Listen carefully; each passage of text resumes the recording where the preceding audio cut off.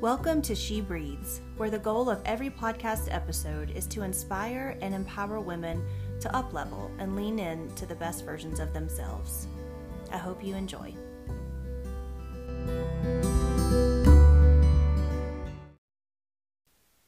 Good morning, everyone, and happy Wednesday. It is strangely already March 8th, which I find to be bizarre because it seems like it was just February. My head cold is getting better, so that's exciting. And I'm feeling much better, much more energy. It's crazy how when your head is stopped up and you have congestion in your chest, it just makes your whole entire body feel super fatigued. I am going to jump straight into today's topic because it's very exciting and I don't want to waste too much time giving you my normal little life updates. Nothing much is going on anyway currently since the last episode. Just had our first track meets this week, which were really fun to watch, and just moving right along. But in my last episode, I talked about something called the Wheel of Life, which is a diagnostic tool used by life coaches, and it's also a really cool self-assessment tool. So if you didn't listen to that episode, it's basically a wheel. If you visualize a wheel in your mind, and it has the 6 core areas of our life, which are health, relationships, spiritual and personal development, career, family and friends, and money and finance. And so in the wheel, you split the wheel up into 6 spokes, or you can think of it as pie pieces as well. And you write those 6 core life areas into each of the 6 pieces. And then you kind of start rating where you need to be doing the most work to get your life into a place of harmony. And so I talked about the Wheel of Life in the last episode and also explained a little further about how you can do this self-assessment. And so throughout the month of March, the plan is for each episode to focus on one of those 6 areas. And today I am going to talk about, writing a children's book, because it is something I get asked all of the time. I published a children's book in November of 2019, and since then, I can't tell you how many people have said, "Oh, I have an idea for a children's book," or "What was the process like?" or "My daughter has an idea for a children's book," or I want to write. My grandpa wants to write a children's book." It's people of all ages. Even like teenagers, kids have said, "I want to write a children's book," and so instead of trying to get with people one-on-one and explain the process, which is impossible, I did write a blog post about it several years ago, and I thought it would be cool to do a podcast episode on this topic. And that way, even if you're not a person who has a children's book idea in your mind, you can at least know what the process is. So if you ever wanted to write a children's book, you would know. Or if you know somebody else in your life that wants to write a children's book, you can share this episode or share this information with them. So I realize that this topic may not interest every single listener, but it's kind of still a fun story to hear. And again, it's some great information because you never know when a children's book idea may pop into your mind. So in May of 2018, I love telling the story because it's so much part of why and how I published my children's book.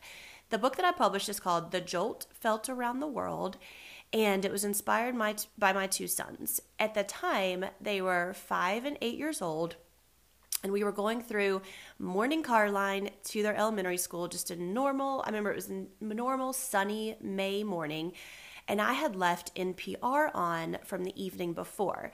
And so on NPR, they were doing a segment on the Paris Climate Agreement, and which is about, all the countries coming together to make a change for global, or to focus on global warming and to, minimize climate change and so forth. And so at the time, America was considering pulling out of the climate change agreement or the Paris Agreement. And my older son, Brooks, at the time was 8 years old, and he said, "Well, what is climate change, and why wouldn't we be part of it?" And he's always been super inquisitive. He's still that way to this day. But we started talking about climate change and what it is and how pollution and excess consumption and, all of this stuff contributes to a shift in our overall temperature of our climate and a shift in the way that our different ecosystems are, working together. And so after I talked to my older son about that, my younger son was 5 and he was listening. And then after it was all said and done, my younger son said, so if we keep putting more and more in trash on the earth, will the planet just fall from the sky? And so when he asked that, it was like this light bulb went off in my head that was like, okay, this is how little children are envisioning things.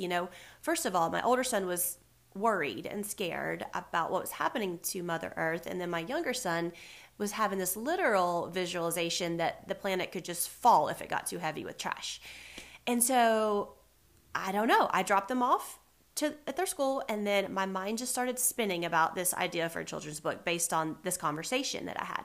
I swear inspirations for novels and books can come from anywhere. Always have your ears and mind open. And so I got home that day, and I wrote the entire first draft that day of the book. And it's funny because when I do school visits or when I do talks about writing or children's book publishing, I always get this question where people ask, how long did it take you to write your book?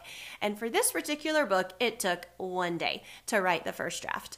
Of course, I revisited it for several months after that and made some tweaks and that kind of thing. But honestly, it just flew out of my brain. I went home and I put it on paper and it felt so good, and it felt like a really cool story and one that I felt would really resonate with children.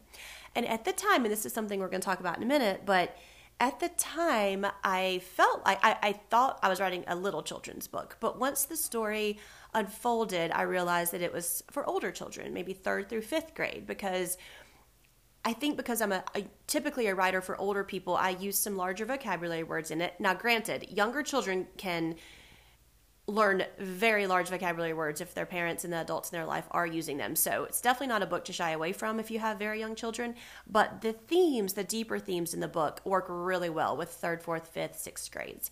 But I have lots of little children that love the book, especially the illustrations. And so what happened is I started pitching it to agents, and I realized that unless you're a celebrity or unless you're an author illustrator combination, then it's really hard to land an agent quickly. So a literary agent, in case you don't know, is basically like an agent, like a modeling agent or a sports agent. It's the person who takes care of your brand deals and takes care of, like, they basically are the middleman between you and the larger publishing house. And so they kind of, obviously you pay them and they take a cut of what you make, and they kind of do all the work to get your book to that next level. So when you write a children's book or a novel, the traditional way of publishing is you pitch it to a literary agent. The literary agent says, yes, I want to work with you, and they take your book and they pitch it to the larger publishing houses, and then it gets published. There are 2 other ways to publish, hybrid and self-publishing, and we are going to talk about those. So what I found that worked for me was a hybrid type of publishing. And again, I don't want to get too far in the weeds with this right now because it's further down in the episode. But anyway, I got it published. So basically, I found a publisher and we started working together. And the book was printed it was released November of 2019. So what became frustrating was that it was released in 2019 and I had school visits planned. I was a keynote at a couple of events, and then the pandemic hit in March. So I had a big push at the beginning for Christmas sales, and it was going really, really well. And then the pandemic hit, and everybody's mind kind of completely shifted to the pandemic, which did affect my marketing plan and, talks and book sales and everything. And so it didn't really get revved back up until about a year ago, and then I won an award called the NYC Big Book Award, and in the category of children's environment. And so at that point, it kind of revved back up. And so I've done some school visits since then, and I was on a radio show and things like that. Now, when the book first came out, I got to be on the Weather Channel, and I also did a like I did several visits when it first came out, and I was on the news and stuff like that. So that was really fun. But again, once the pandemic hit, all that kind of fell to the wayside. And so actually in February of 2020, I attended the Society of Children's Book Writers and Illustrators Winter Conference in New York City. And who knows, there was probably COVID lurking in the corners of New York City at that time because it was February 2020, but who knew? And I went to a bunch of really amazing sessions, but one of them, which was really impactful about children's book writing, was by an author named Ann Whitford Paul. And not only does she write children's books, like fiction books, but she also wrote a book called Writing Picture Books, a hands-on guide from story creation to publication. And in this book, she offers more detailed and expanded information about picture book writing. So I will put the name of that book in the show notes. So if you wanted to revisit it, it's easily available on Amazon. It's very low price, and it is a fantastic book. This podcast today will summarize that book into sort of like Cliff Notes, but if you wanted the broader version, I would suggest that you buy it and really study it. She is a veteran in the field, and she is a master educator when it comes to children's book writing. So the session that I attended was facilitated by her, by Anne, and Holiday Books agent Mary Cash. And in this session, they offered 10 suggestions about children's book writing and publication. So today, I'm going to share those with you, and I'm very excited. And I think that my story, the story of me writing my book, along with these 10 suggestions, will get you well on your way to a published children's book.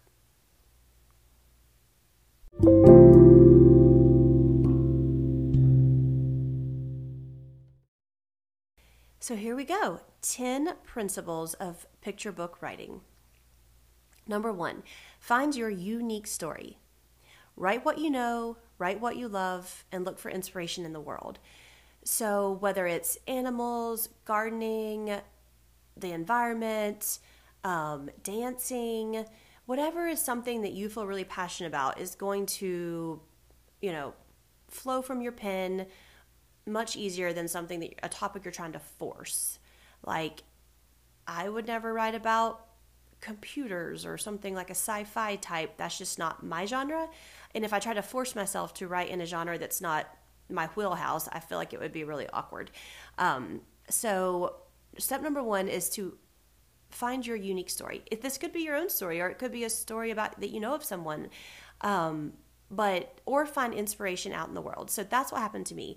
I wasn't planning to writing a children's book. I am more of a writer for women, a writer for adults, and I was inspired by my own kids. So either write what you know, write what you love, or find inspiration, write, out in the world, because if it's close to your heart, it's going to create a great story. Number 2, appeal to both children and adults, okay? It's a tricky double audience, but when writing a picture book, you have to write for both the children and adults. You want the child to enjoy your book, but if the adult isn't intrigued, it may never get purchased in the first place. Okay? Not to mention all those many nights that adults read to their babies and children, you want them to enjoy reading the book to them. So I've been told this about my book. It's the children love it, but the adults get intrigued by it because there are some more mature innuendos and things like that in my book. So again, appeal to both children and adults. Now, you can also appeal to adults with humor or with the lyrical prose that it's written. Like Goodnight Moon. I used to love reading that book just because I love the way it rolled off the tongue. So it doesn't necessarily have to be, adult themes or anything. Just something that the adult enjoys to read.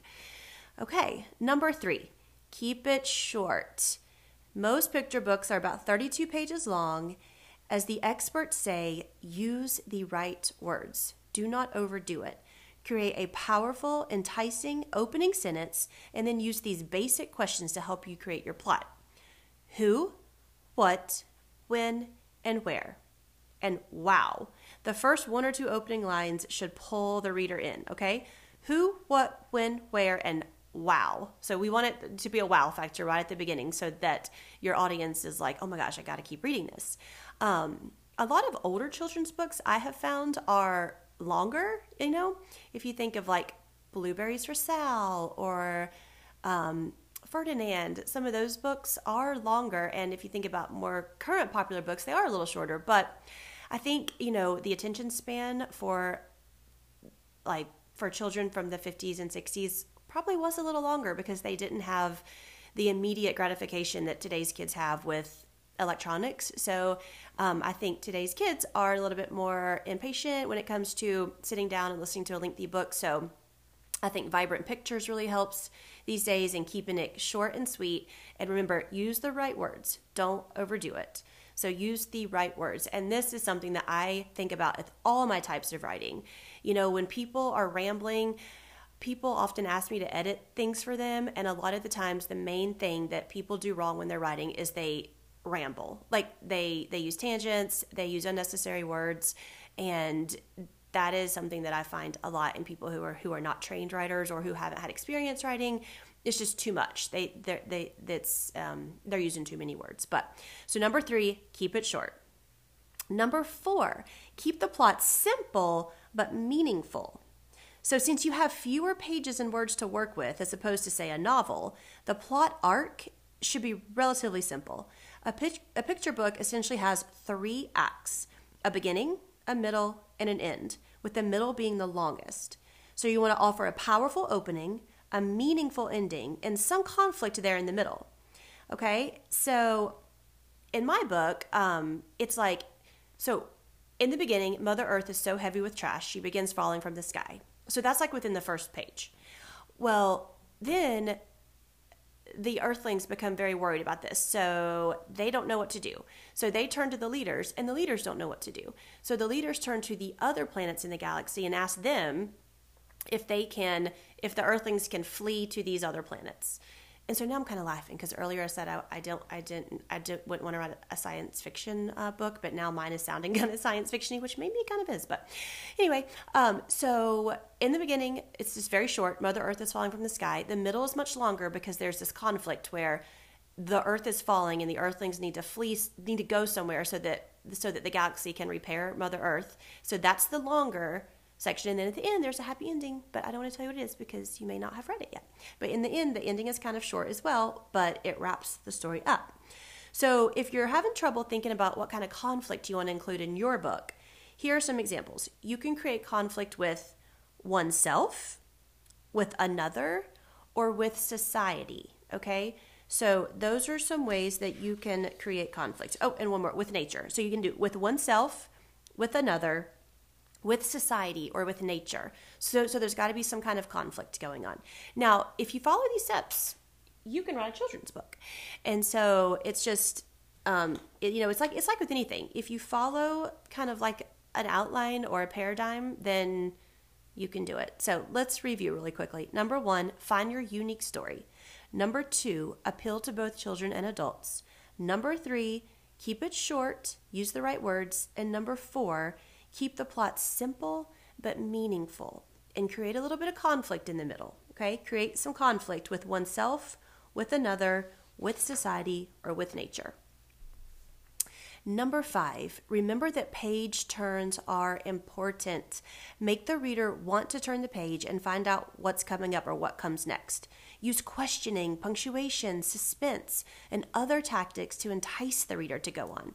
So keep your book tightly focused. Tangents are unproductive to page turns. So you don't want to go off on tangents. You want the reader to be like, flip, flip, flip the pages to make sure that they want to know what's happening next.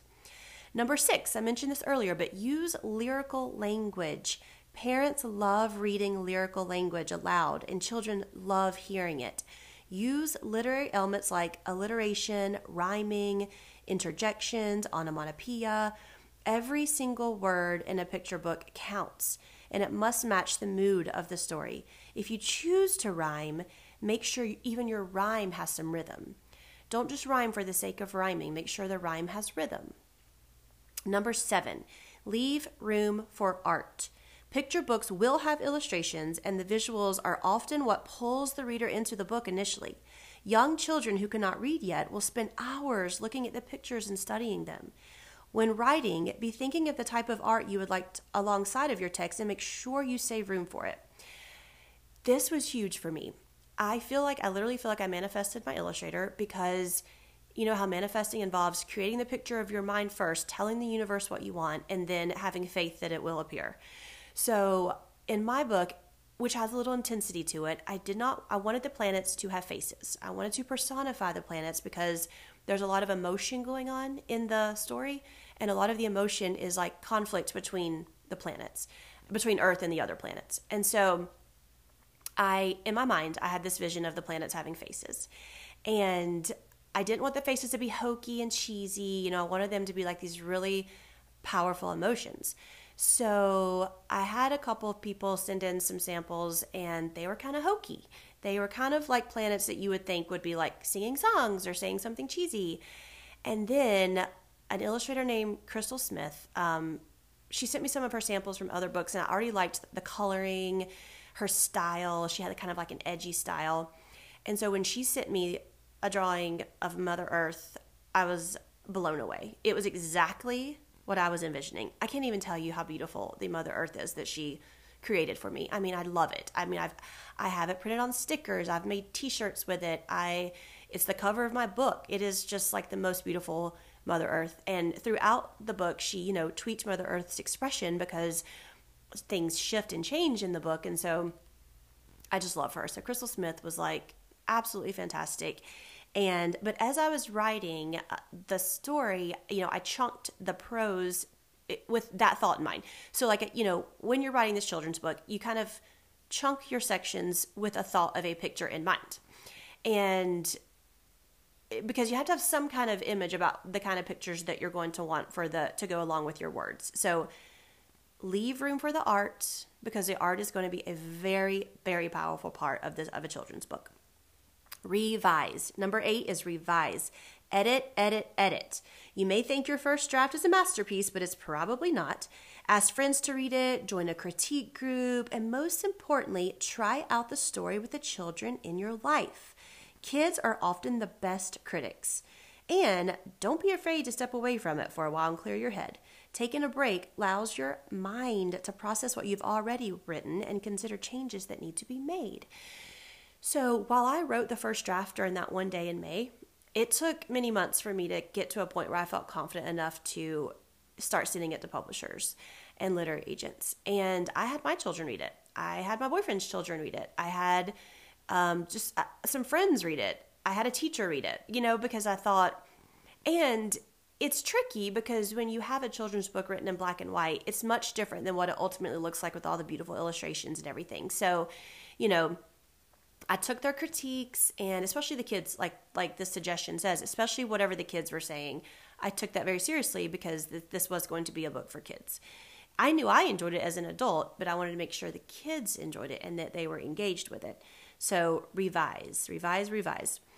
Okay, and then number 9, submit your work. So once you feel, you know, your work is polished, it's time to submit to editors or literary agents. These days, there are a multitude of publishing options. Okay, so whether you go the traditional route or you decide a hybrid model or a self-published model, carefully consider which choice works best for you, your budget, and your book. So again, I highlighted earlier that I use a hybrid publishing route. And so what that is I found a publisher out of Chapel Hill. They had to select me. So it was sort of like traditional publishing, and then in that they don't work with every single author that pitches a book to them. So they selected me, and then I hired an illustrator that they helped me find, and then together we published the book, and they got to promote it as part of their, you know, yearly package, and then I had to do the other promotion myself. So with either way, you're spending money, because I feel like with a traditional route, you're having to give a cut of your pay to a literary agent. With the hybrid model, I had to pay the illustrator. And then with a self-publishing model, which is where you do everything yourself, you would have to pay for any costs, period. And with the traditional model is the only one where they would actually like do a lot of the marketing for you. But again, you're in a sense paying them because you're getting them a cut of your sales. So when you go the hybrid or the self-publishing route, all the marketing is in your hands. And let me tell you, that is not hard. I mean, that is not easy. It is hard. It is a whole nother realm of things trying to market your book. Writing press releases, sending them to newspapers, and, you know, TV stations and radio stations, and you have to put yourself out there. You have to create social media pages and a website and do school visits and talks, and it's not an easy thing. So just know that just publishing a children's book is not going to create sales. You have to then go out and market yourself and market the book and basically be a salesperson. And you can hire people to help you if you have the budget for that, but you can do a lot of it on your own to save cost. So basically, like again, if you want to submit your work, it's tricky with a children's book. I'm just going to say that because unless you're an author illustrator, meaning you can both draw and write, most literary agents and editors like that combination because they're not having to find an illustrator or find two different people to publish one book. Or if you're a celebrity, if you already have a platform, if you already are well known, then obviously it's not hard to get a book published because you already have connections. Or if you're an author and an illustrator. So, but if not, if you're like me where you're a writer, or if you're just an illustrator, if you're just an illustrator, you could actually market your services in a different way, and that's a different topic. But for me, I decided the hybrid route was the best, and I'm so glad I did it. Like, with that being said, I'm now in a phase of where I'm working on novels. And so for novels, I do want to find a literary agent because I feel like it's harder to market a novel without a publishing house backing you because it doesn't have the allure of the illustrations. You can look at my book and people are intrigued because these illustrations are so fantastic. Honestly, they are, and I give all the credit to Crystal.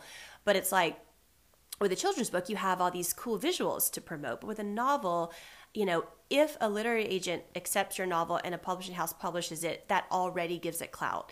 Reading a novel is a commitment. So people are not going to read a novel unless it's getting backed up by, a publishing house. That's what I think. Some self-publishing novels have gone like crazy, have made huge sales. But in general, a self-published novel does not make as many sales as a traditionally published novel, but that's not the case with children's books. So again, we're talking about children's books. Okay. And then step number 10 is to collaborate. Okay. Once the book enters the publishing phase, there will be a lot of collaboration. So try not to be sensitive during the stage. And I had an editor from my publishing house making some changes, and, you don't have to agree with every change, but just know that these people are trained editors and they know what they're doing. So you do want to take their advice most of the time, but it's a collaboration. So together you work on that final draft and make the tweaks and changes that you both see fit, and then you end up with the final product. So not only will you be working with an editor, but then you'll have the illustrator, the designers, publishers, and others. They'll all have opinions about your book, and they may be different than your own, but like I said, don't let these suggestions hurt your feelings. The entire team has the same goal of getting the book published and letting it be a huge success. I was fortunate because I was working at a newspaper and magazine at the time, so I kind of had some background with the graphic design part. I don't know. I'm not a graphic designer, but I just kind of knew certain things like high resolution and pixels and stuff like that. But again, you can learn all these things. These are all things that if you're determined enough, you can learn how to do them. So those are the 10 steps. There's one last step, and that's just to have fun, but that's not actually a formal step. So just to review quickly, number 1, find your unique story. Number 2, appeal to both children and adults. Number 3, keep it short. Number 4, keep the plot simple but meaningful and have a little conflict in there. Even kids, even young minds like some conflict because they know there's something to be solved. And that's just how the human brain works. Number 5, remember that page turns are important. Keep those pages turning.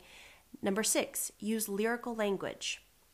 You want it to have a little bit of a sing-songy type feeling, or at least keep it tight and succinct and use some alliteration and things like that. Number 7, leave room for art. Number 8, revise, edit. Number 9, submit your work however you choose, traditional publishing, hybrid publishing, or self-publishing. Number 10, enjoy the collaboration phase where you're working with designers and editors and graphic design and illustrators. Have fun with that. And so far I've only written one picture book, and I thought it would be easy because everyone thinks writing a children's book would be easy because it's short. However, it is not easy because because it is short, you have to be so careful with the words that you use. And because our little audience of children can be very fickle and inattentive, you have to be very careful with, what you're writing. So I'm working on a novel, and they're both hard in different ways, but I wouldn't say writing a children's book is easy, but if you are determined, I know you can make it happen, because I did. And I wasn't a celebrity or anything like that. I just had this inspiration. I wrote the book. I had a vision of what I wanted, and I did not give up. And now I have a book published, and I'm really proud of it.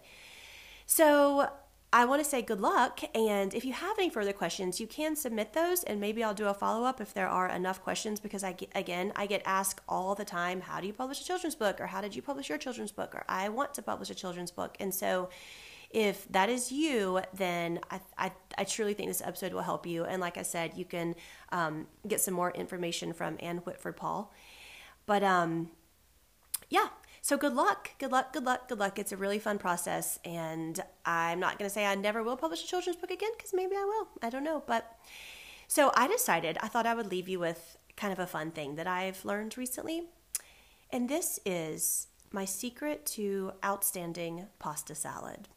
So we have 4 growing children in the house, and they eat a lot of food. So I decided that for lunches, I was going to make a huge thing of pasta salad on a Sunday or Monday or whatever, and then they can put them in little Tupperware containers each day for lunch, along with all the many other things that they eat for lunch. And so I started playing around with different ingredients in pasta salad to try to give it some flavor.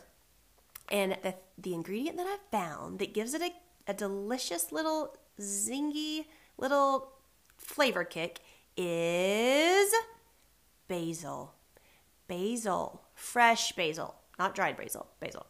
So I put together like pasta, tomatoes and cucumbers, and I also threw some corn in there. Like you could throw frozen corn in there and it keeps it really fresh. I mean, like refreshing. So it keeps it cold instead of like canned corn, which can get kind of like mushy. So frozen corn, cucumbers and tomatoes, and then fresh basil chopped up really, really, really fine. It gives it just this amazing flavor kick. And then I make like a little marinade with a tiny bit of vegetable broth, a little bit of olive oil, red wine vinegar, garlic powder, salt and pepper, and cumin, and lemon juice. And I just whisk it all together. You can also use lime juice. I whisk it all together, and I pour it over the pasta salad and shake up the big Tupperware container and leave it in the fridge, and voila. So that is my fun tip of the day. The secret to amazing pasta salad, in my mind, is fresh basil. All right, I hope you all have a great rest of the day and a wonderful week, and I'll catch you on the next episode.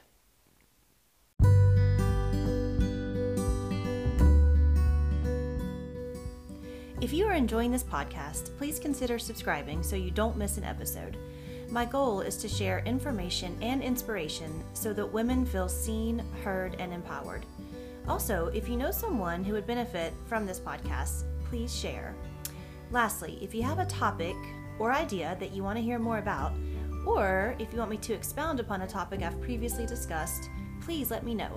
Message me on any of my social media platforms or email at susanna.shetley@gmail.com. Thank you again for listening.